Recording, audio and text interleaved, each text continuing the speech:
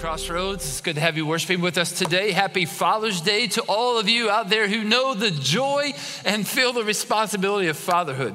I hope you know that God loves you. I also hope that you know what you are doing to invest in the spiritual, emotional, and physical care of your children and your family is really important. It's essential, and thanks for what you do. It was fun to talk to my dad, leave him a message this morning as I was on my way in here to preach, and I'm grateful for a man of God like him who's very active and a great example in my life. Before we jump into the sermon today, I just wanted to let you know that we're entering into 2 weeks of some pretty special time here at Crossroads this summer with our kids and our youth camp. Actually, yesterday, give a shout out to our kids ministry team. They began the journey of children's camp. They have 250 elementary kids up at Camp Ileana in Washington, Indiana. And there are about 50 volunteers. That's like a 1-to-5 ratio. So hopefully nobody gets lost over the next 5 or 6 days. And they have a great time learning how to live and love like Jesus. We're really excited that our new kids director, Alexa Rollman, is with us. In fact, her first day on the job was Camp Ileana. That's a pretty special place for her. Actually, she worked there and met her husband there and even had the wedding ceremony there. So, for all you middle school, high school kids that are going to camp later this week, maybe that will happen for you, right? But now all the parents are getting a little stressed, right? I thought just send them to church camp. But anyway, we're excited for Alexa and her husband, Timothy, to join our ministry team. And we're grateful for all the volunteers that are helping at camp with children's camp.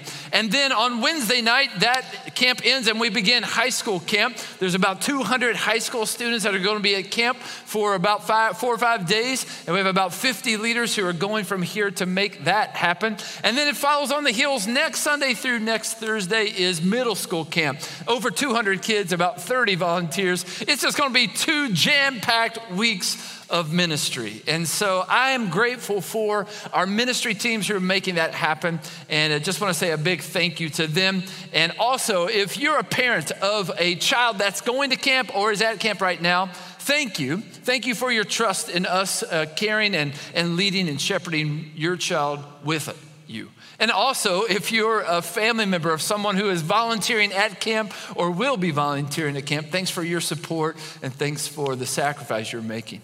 I also just want to say a big thank you to Andrew Bondurant and our youth ministry team, as well as some key volunteers. They have been holding down the fort since November as we are looking still for a new youth director.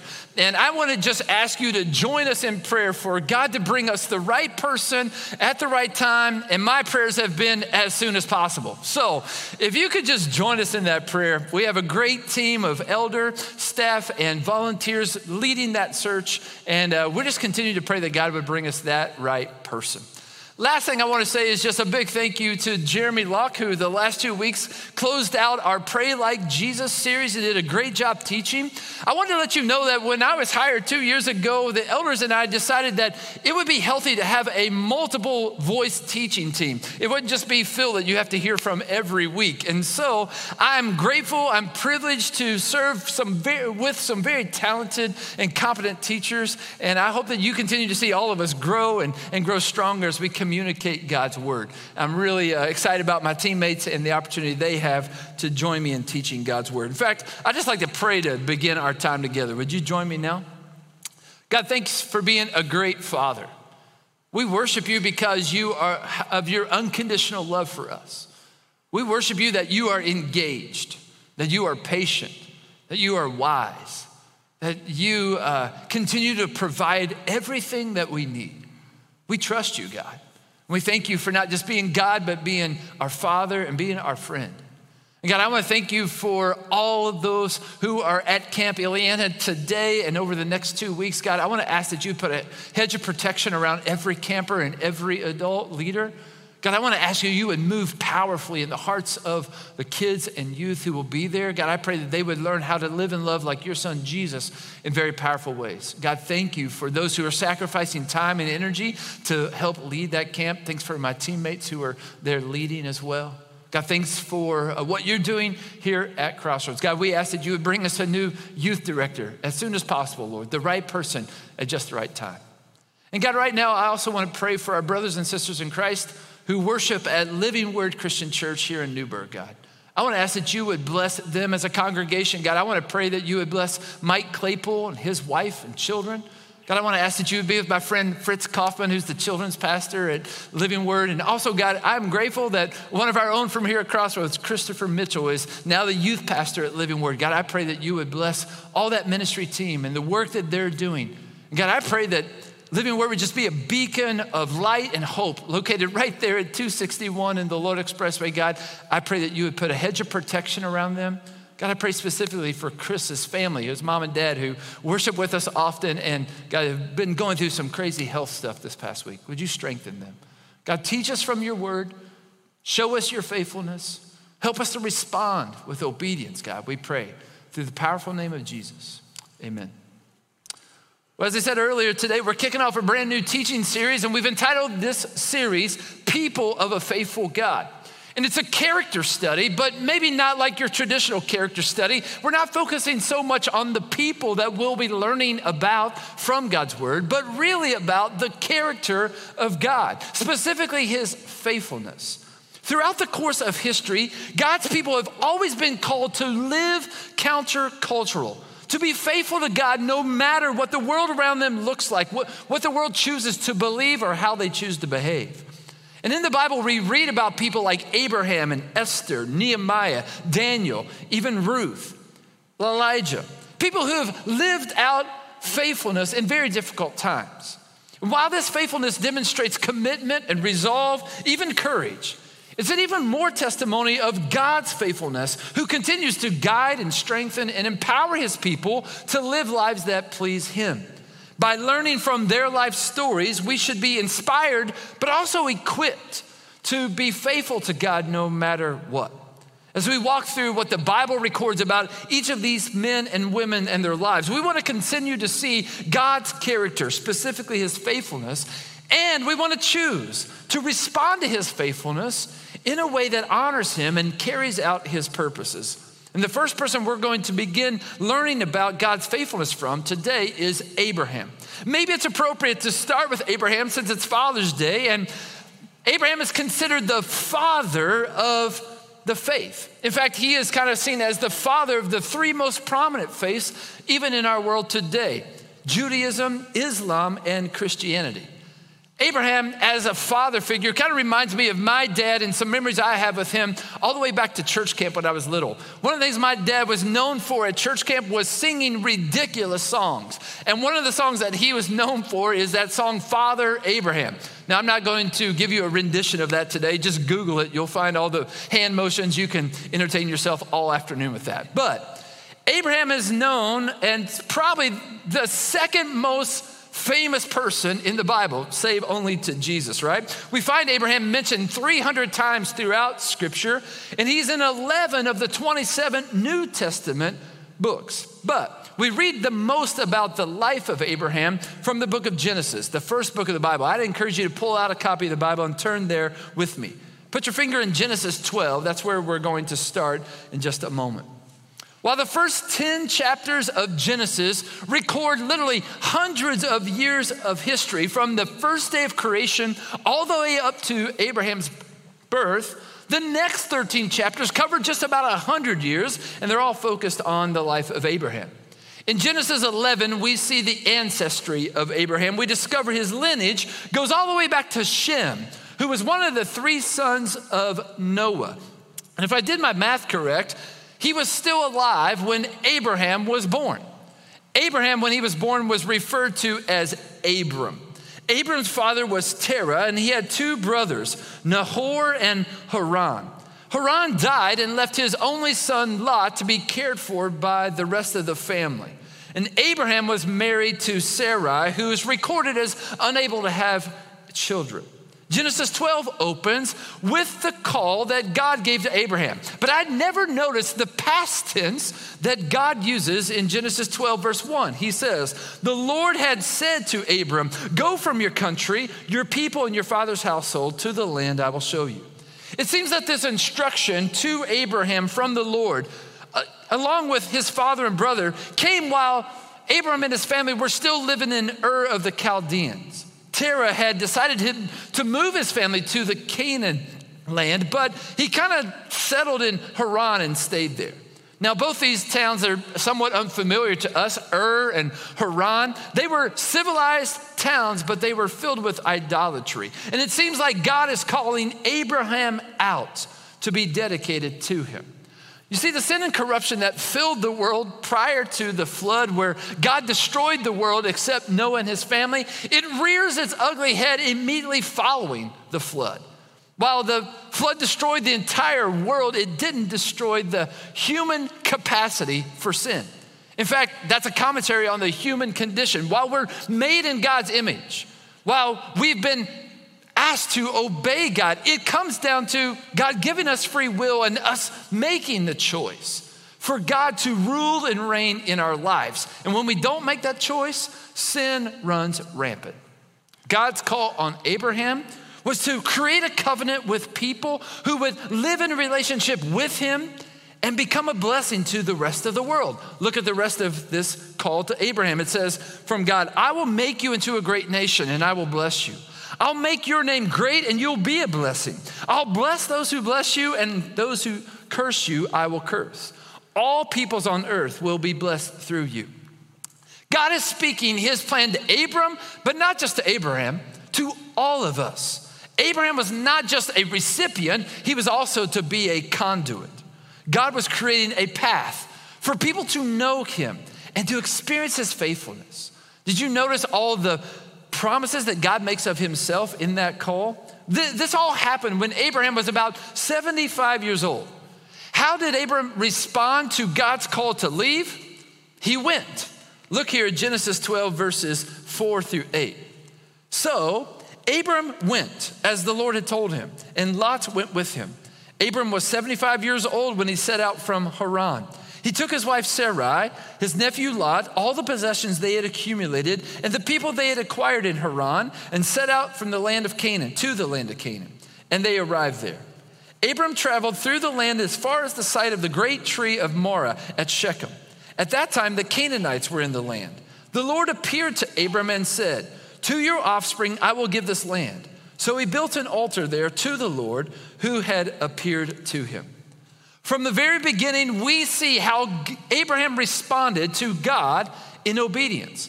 He left what he knew, the people who loved him the most, to go to somewhere that he had never been, simply because God told him to. He placed his faith and his trust in the character of God and found him faithful. God speaks and Abram obeys. God appears and Abram worships. He trusts God's faithfulness to lead him. He took God at his word. And God's word to Abram was, you're going to be a daddy. You're going to be a father. In chapter 15, God establishes this promise with Abraham in a vision. He tells Abram, go out and look at the stars in the sky at night, and your offspring will be as numerous as the stars in the sky. Now remember, Abram had not fathered one child yet. And yet verse 6 of chapter 12 makes a powerful statement about Abram. Abram believed the Lord, and he credited it to him as righteousness. We'll talk about the ramifications of this just a little later, but take that statement as a powerful description of Abram's response to God. Now, God continued to affirm and confirm this promise to Abram, but Abram wasn't perfect and allowed some doubts to come in. And his wife Sarai, well, she wasn't very helpful in the process either.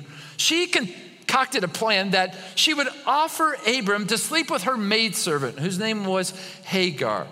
And Sarah suggested, take my maidservant, and that's how we can start a family. And the reality is, it worked.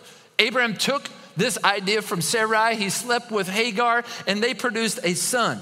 Now, in the midst of that, it all kind of turned upside down. Hagar and Sarai started a little dispute, and Hagar runs away. God goes and chases her and says, go back. And so she does. And when she comes back, she eventually gives birth to a son, and they name him Ishmael.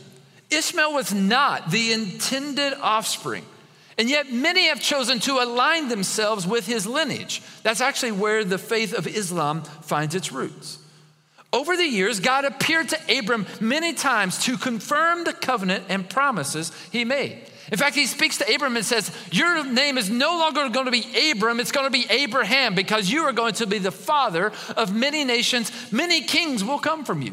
Your wife is no longer going to be known as Sarai, she's going to be known as Sarah, because she's going to be the mother of many nations. And Abraham scratching his head is like, how is this all going to happen? If it's not Ishmael, where is it going to come from? Well, God's faithfulness does not always follow our timetable nor our desired path. God's faithfulness can be trusted even when we don't know where we're going, what will happen when we get there, or how things will play out. Today actually is the anniversary of this 2-year mark of me being the lead pastor here at Crossroads. Thank you. I appreciate that. 2 years ago on Father's Day, I gave the first sermon as lead pastor. And I remember thinking like, how is this all going to work out? God, what are you thinking? Why would you entrust something like this to me? I had no idea like how you as a congregation would receive a new lead pastor. I didn't know how the staff would adjust to my leadership or to my influence in their life. And I didn't see a worldwide pandemic coming either. That's some fine print for you, right? I mean, navigating through that over the past year has had its ups and downs, its twists and turns. But I can say in front of you, as God is my witness, I'm never more confident that this is what God was asking me to do. And to be obedient to him is not so much a commentation on me, but really, again, on God's faithfulness and who he is. It's not till 100 years old that Abraham gets to actually see this promise from God play out. Let's read about it in Genesis 21. Look at the birth of Isaac recorded there. Now the Lord was gracious to Sarah as he had said, and the Lord did for Sarah what he promised. Sarah became pregnant and bore a son to Abraham in his old age at the very time God had promised him. Abraham gave the name Isaac to the son Sarah bore him. When his son Isaac was 8 days old, Abraham circumcised him as God commanded him. Abraham was 100 years old when his son Isaac was born to him. Sarah said, God has brought me laughter, and everyone who hears about this will laugh with me. And she added, who would have said to Abraham that Sarah would nurse children? Yet I have borne him a son in his old age. God proved himself faithful to Abraham and to Sarah. He did exactly what he said he would do. And there were certainly times where Abraham's faith wobbled over the years, but he kept trusting in God's faithfulness. And Abraham's faith is celebrated in the New Testament in Hebrews chapter 11. Look what it says about Abraham's faith in verse 8. By faith, Abraham, when called to go to a place he would later receive as an inheritance, obeyed and went, even though he did not know where he was going. By faith, he made his home in the promised land like a stranger in a foreign country. He lived in tents, as did Isaac and Jacob, who were heirs with him of the same promise. For he was looking forward to the city with foundations, whose architect and builder is God.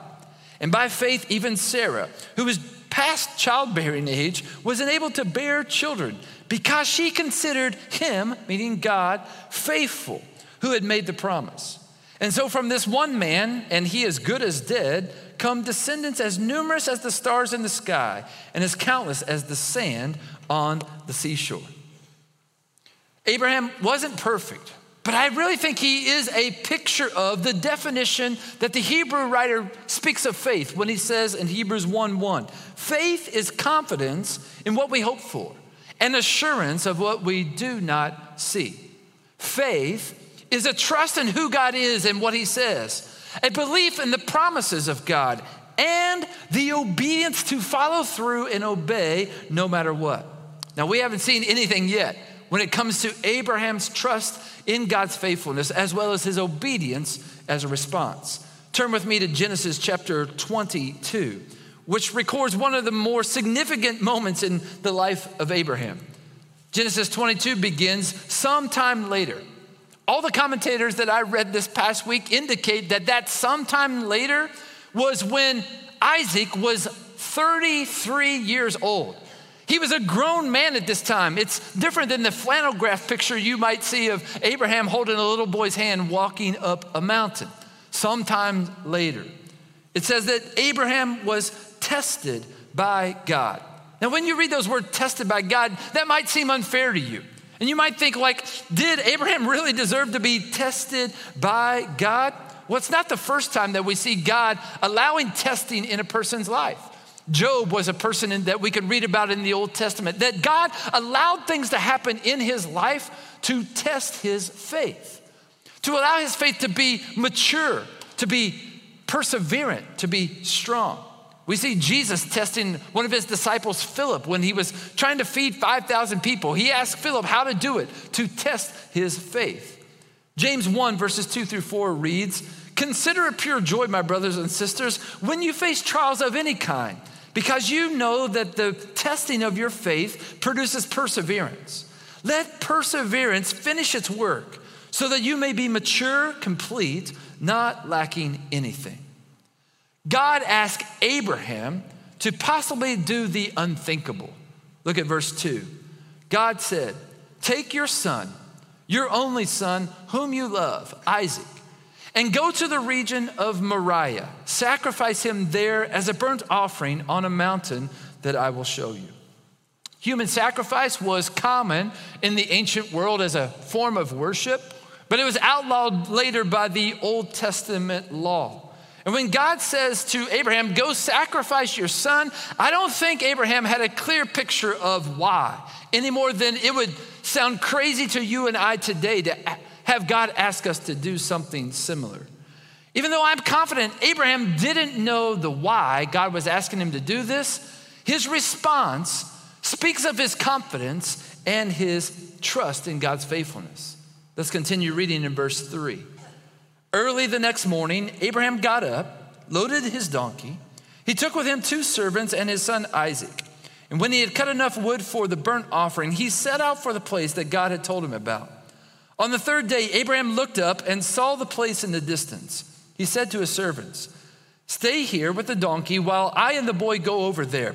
We will worship, and then we will come back to you." Abraham took the wood for the burnt offering. He placed it on his son Isaac, and he himself carried the fire and the knife. As the 2 of them went on together, Isaac spoke up and said to his father, "Father?" "Yes, my son," Abraham replied. "The fire and the wood are here," Isaac said, "but where's the lamb for the burnt offering?" Abraham answered, "God himself will provide the lamb for the burnt offering, my son." And the 2 of them went on together. Abraham not only went, he got up early to get a start. He made the preparations to do exactly what God had told him to do. And when Isaac, who again is at this point is a grown man, questions his father, like, "What will we sacrifice when we get there?" Abram's response was, "God will provide." Abraham trusted God. I think Isaac trusted God as well. I wonder how many times Isaac had heard his birth story. That story about, we wanted a child for so long. We waited 100 years for God to be faithful to the promise. I was 100 years old when you were born. Your mommy was 90 years old. And God was faithful. He'll always be faithful. I love the confidence and the trust that Abraham displays in God's faithfulness by his obedience. And he indicated that trust and that confidence when he made the comment to the servants, "You stay here. We are going to go and worship, and then we will come back." It had been a long time for Abraham to trust God's faithfulness. Yesterday, our country had a new holiday. It's Juneteenth. And I'll admit that a year ago, if you said Juneteenth to me, I would have no idea what you're talking about. But now I understand that Juneteenth represents a significant moment in our country's history. It's the moment where slaves were officially free. Slavery was abolished by President Lincoln when he signed the Emancipation Proclamation, but it was 3 long years after that point that slavery was actually finished with. And it's now been 156 years since our country has turned the page in our history. And I think yesterday's Juneteenth is not so much a political statement to me. It's a statement about how God feels about all people. I think it's an indicator of just how far we've come as a country, but it also is an indicator of how much far we have to go. And I stand here before you just to let you know that Juneteenth for me represents a moment where I declare once again that I want to love every person the way that God loves them. I want to be loved by every person the way that God loves me. And that's our commitment as a church. When we say that we live and love like Jesus, is to love every person we lock eyes with. I stand with my Black brothers and sisters to say, I'm sorry for the history of our country, but I'm grateful for where God is leading us as a church, and I'm grateful and hopeful for better days.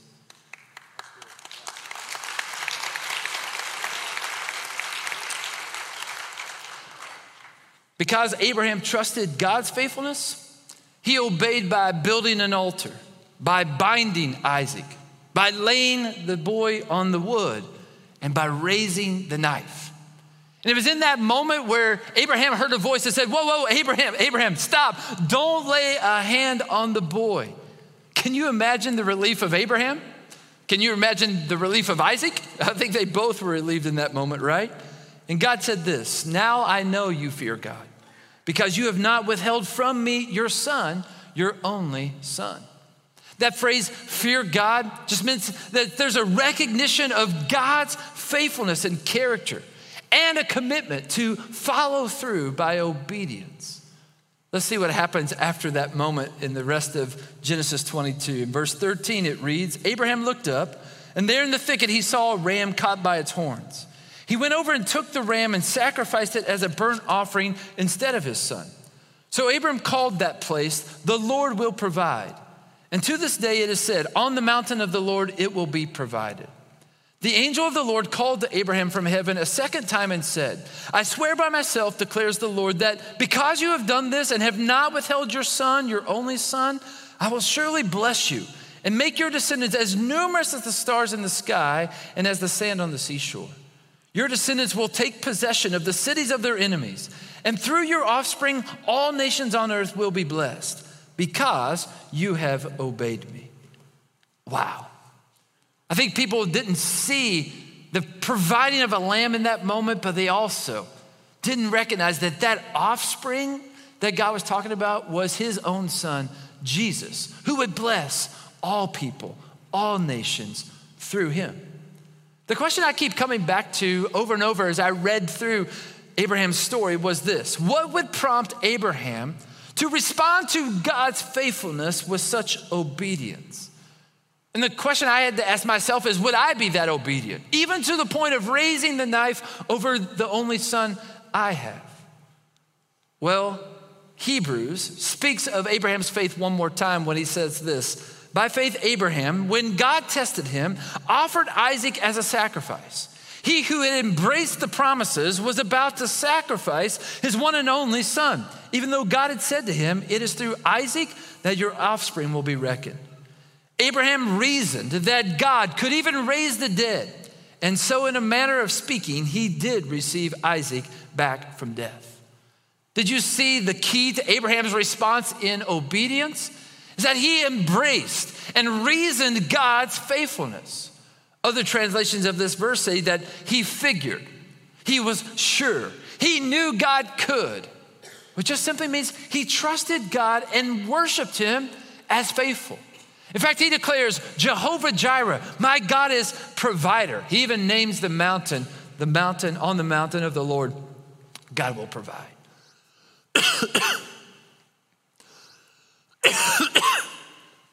God is faithful. He's been faithful to his promises.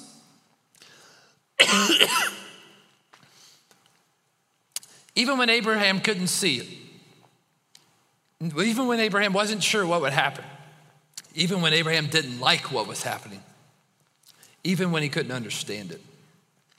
The question I think we need to answer today is this: is there somewhere, is there something, or is there someone in your life that as an act of obedience, you need to surrender to God and find him faithful?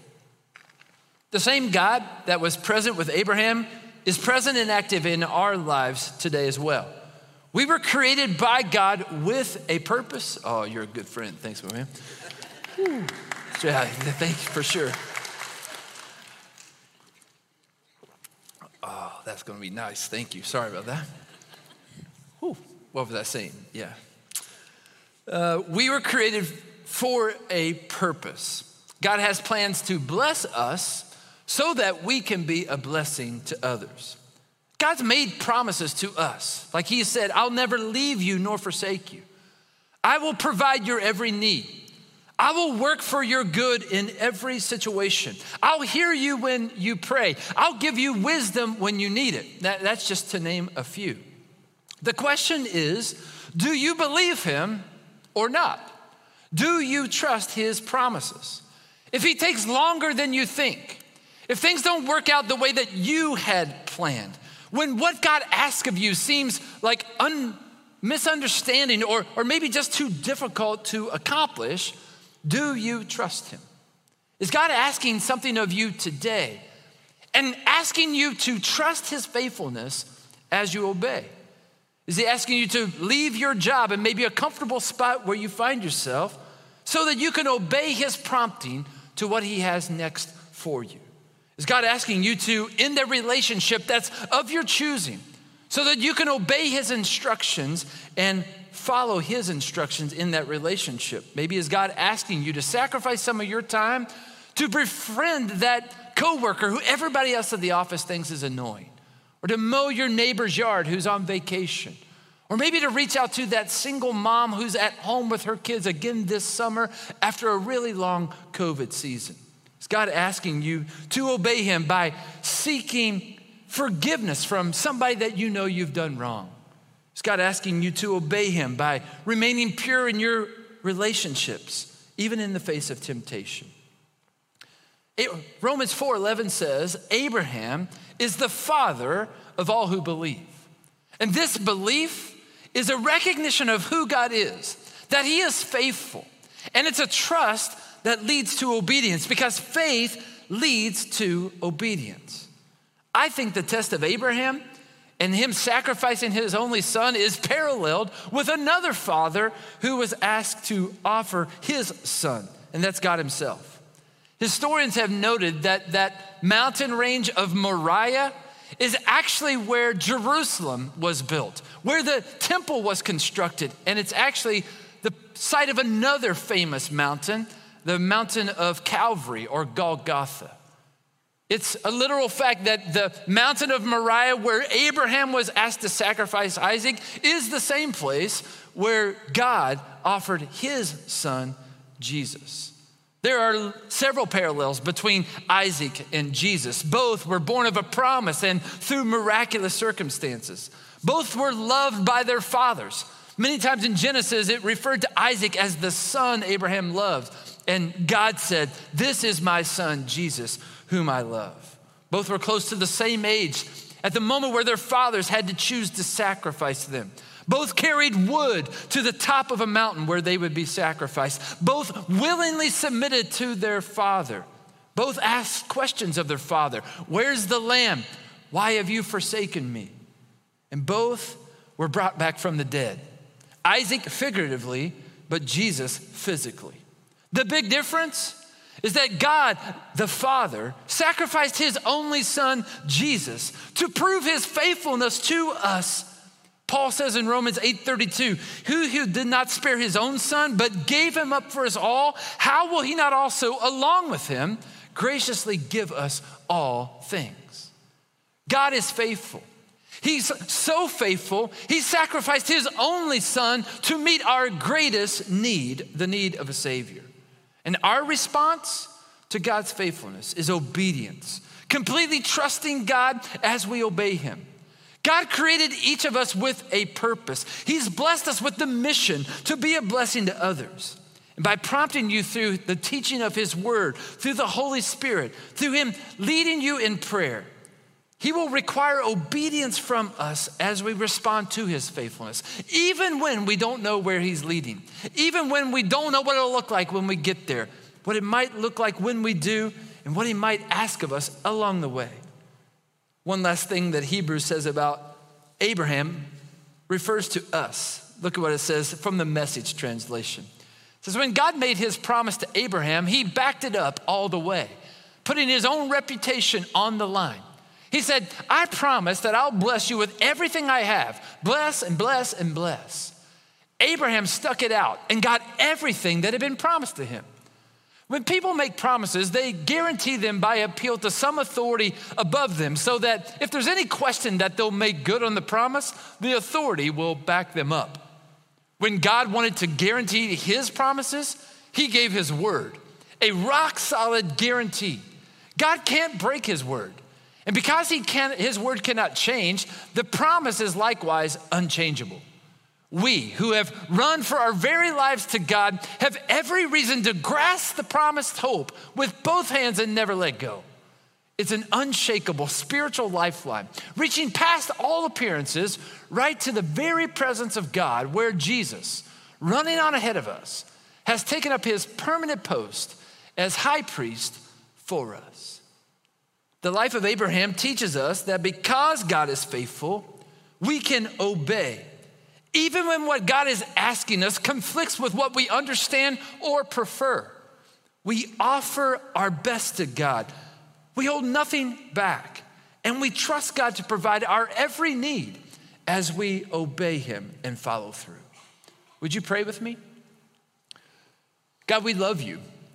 We thank you for your word that shows us ordinary people who seem to have done extraordinary things, but it's not because of them, it's because of you.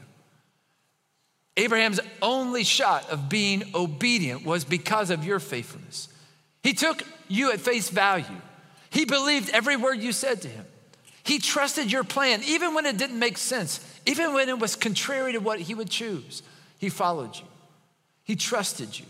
He obeyed you. And God, he serves as a great example of what it looks like to have a relationship with a faithful God. And so, God, I pray for all of us that we would learn today who you are. We would see your faithfulness in tangible ways in our life, and that would breed trust in us as well as obedience, God. That trust would not just be something we sing about on a Sunday morning, but it would take place in every aspect of our life and take root as we live every day, every moment, in complete surrender and in complete obedience to you. God, would you continue to do a mighty work in each of our lives? That the way that we live and the way that we love, God, would be characteristic of who you are. You be reflected in the way that we live and love, God. That would bring you glory. That would bring you honor. People would be drawn to you because you are faithful to us and faithful to them. I pray that through the powerful name of Jesus. Amen.